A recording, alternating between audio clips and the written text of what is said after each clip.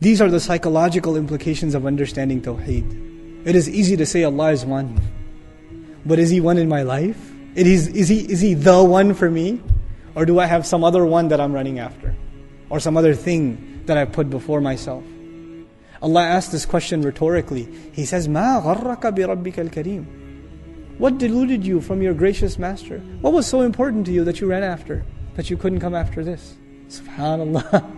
Subhanallah. So when he uses this word, Huwallahu Ahad, its psychological implications, its implications on our attitude towards Allah, and how we think about our life completely changes. Now there is nothing more important to me than making Him happy.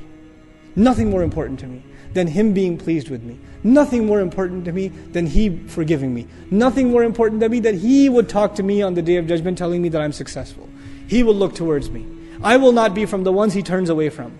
وَلَا يُكَلِّمُهُمُ اللَّهُ يَوْمَ الْقِيَامَةِ. Allah will not talk to them on the Day of Judgment. May Allah not make us from those people. These are some of the psychological implications of just internalizing ahad. Ahad.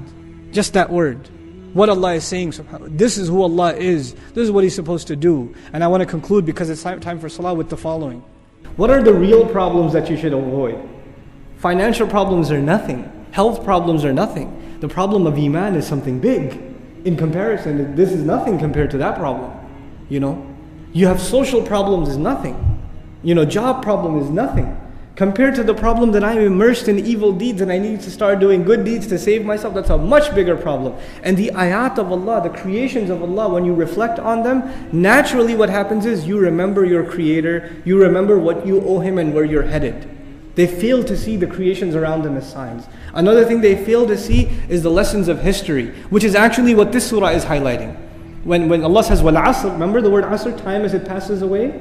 If you just reflect on history and how many people have come and failed and have gone, they had a little bit of time to become a success and they didn't make use of that time and they failed and they're gone and their chance is over. Then a new generation came with a new chance and they lost their chance and their time was over. And now it's my turn. I have a chance. I better not make the mistake that these people made, which is why Allah tells me of the nations of the past who lost the opportunity. Allah is alluding to all of those historic accounts in the Quran, just in the word wal asr. Because all of them, their ultimate loss was not availing the time that they had before it gets too late.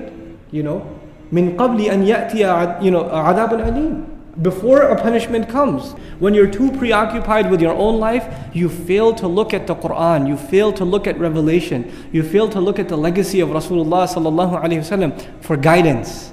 Oh, how should I live my life? What should I aspire towards? Because if your only concern is your career, you're really not going to get career advice in programming from the Rasul sallallahu alaihi wasallam, right? You're not going to get that from the Quran. But if you're looking for where should I spend my money? How should I raise my kids? How should I be to my neighbor? What more do I owe my parents? When you start thinking, what good can I do? Then you turn to the book. Then you turn to the Messenger alayhi salatu wasalam. So this preoccupation with the self, in and of itself, is a loss of the human being. It's not just a remedy for the akhirah, it is also a remedy for dunya. Because in the end, the loss of the human being will happen in the akhirah, but it's also happening in dunya. It's happening here too. And Allah answers both of them in this profound surah. Like Allah Azza wa Jalla says, Ya ayyuhal insan innaka kadihun ila rabbika kadhan famulaqihi. Amazing ayah. You forgetful human being, you are marching forward, toiling forward. Kadh is to move with a lot of effort. Right? Whether you like it or not, you're marching towards Allah Azza wa Jalla, and you will get to meet Him. Whether you think you're going to meet Him or not, whether you prepare for it or not, whether you care or not, whether you want to hear it or not, every single second that passes, you are one step closer to meeting Him. Every day that passes, you are one step closer to meeting Him. You could live your life of sin, and you could party it away, that's fine. Living it up, right? Like there's no tomorrow. There is a tomorrow, and it's coming. And you will meet Him. So this is the profound lesson embedded in this surah also. There are two obstacles that keep human beings from saving themselves. Now what is the path to save yourself? There are two things. Those are, in the Quran we find الَّذِينَ آمَنُوا wa, what's after what? عَمِلُوا الصَّالِحَاتِ. This is what we find all over the Quran, right? They believe and they act. They believe and they act. Even though we haven't talked in detail what iman is Allah referring to, what righteous deed is Allah referring to. We're just using them as terms, as tags and phrases right now. But generally, this is the path to salvation. This is the path to save yourself and be successful in the akhirah. The first step, iman. The second step, action. Ibn Taymiyyah rahimahullah argues there are two obstacles before the people that keep them from iman and action. What are those two obstacles? So he says the two things that keep people from accepting the truth are doubts and temptations. What does he mean by that? You see, when you ask someone to accept this deen, you're asking them to give up a lot of things. Another one says, I can't give up the life of partying, I can't give up the women, I can't give up the clubs, I can't give up the drugs, I can't give up this or that or the other. These are desires. On the one hand, there's a person who says, this is right, but I cannot live by this because the gravitational pull of temptation is just too strong for me. Either one of these things will keep you from the deen. Either one of these things. And by the way, most people, the problem is in doubt. Most people, the problem is temptations. And then when they fall into their temptations, shaitan comes in and adds a new virus, which is doubt. The real problem is their hearts have desires. And they don't want to give up their desires. And to cover that up, they make all kinds of intellectual excuses. And when you get rid of all of them, the truth comes out that it was really their desire. I don't want to change. I don't want to change. This is his, sad state that he doesn't want to come out of. Now, why mention this in the midst of this surah? You see, at the end, Allah says, الَّذِينَ آمَنُوا إِلَّا الَّذِينَ آمَنُوا وَعَمِلُوا الصَّالِحَاتِ. But He mentioned two more things, didn't He? وَتَوَاصَوْا بِالْحَقِّ وَتَوَاصَوْا بِالصَّبْرِ. Ibn Taymiyyah rahimahullah argues, وَتَوَاصَوْا بِالْحَقِّ. Truth is the removal of what? Doubt. Truth is the weapon against doubt. So what tawasi bil-haq gets rid of one obstacle. And what was the other obstacle? Shahawat, temptations, desires. To fight against those desires, knowing the truth is not enough, what must you have? The strength to not fall into them. The strength to hold back, to control yourself. Where does that come from? وَتَوَاصَوْا بِالصَّبْرِ. You see how beautifully those two obstacles that keep people from iman and a'mal as-salihah, they are mentioned in وَتَوَاصَوْا بِالْحَقِّ and وَتَوَاصَوْا بِالصَّبْرِ. This is the comment that I felt was very, very important for us to understand. But you know what happens? Human beings, when they completely immerse themselves in their own problems, that's all they think about is themselves, then they fail to see that they are part of a larger picture.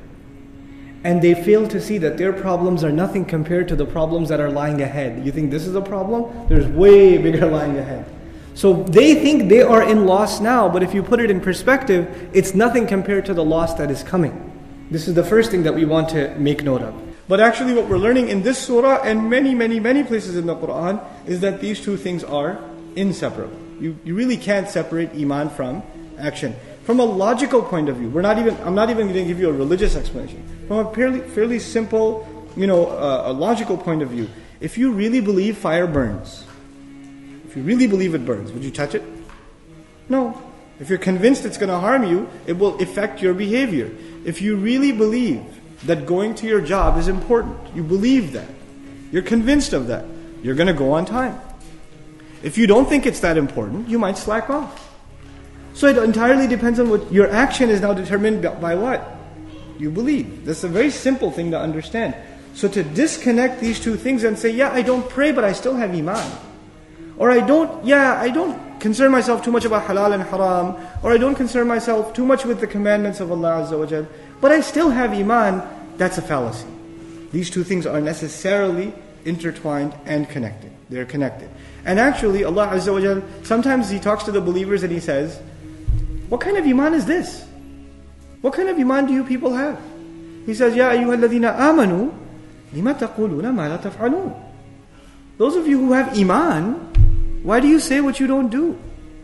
The criticism in that ayah, you have iman, but what's not there? Action.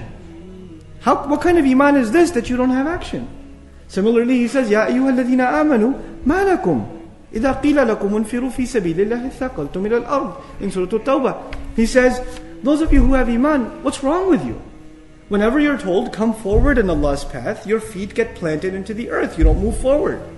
In other words, Allah is calling you to action by challenging whether or not you have iman. They're connected together. They're inseparable. So this change of attitude, before you think about anybody else, you and I have to experience this change of attitude.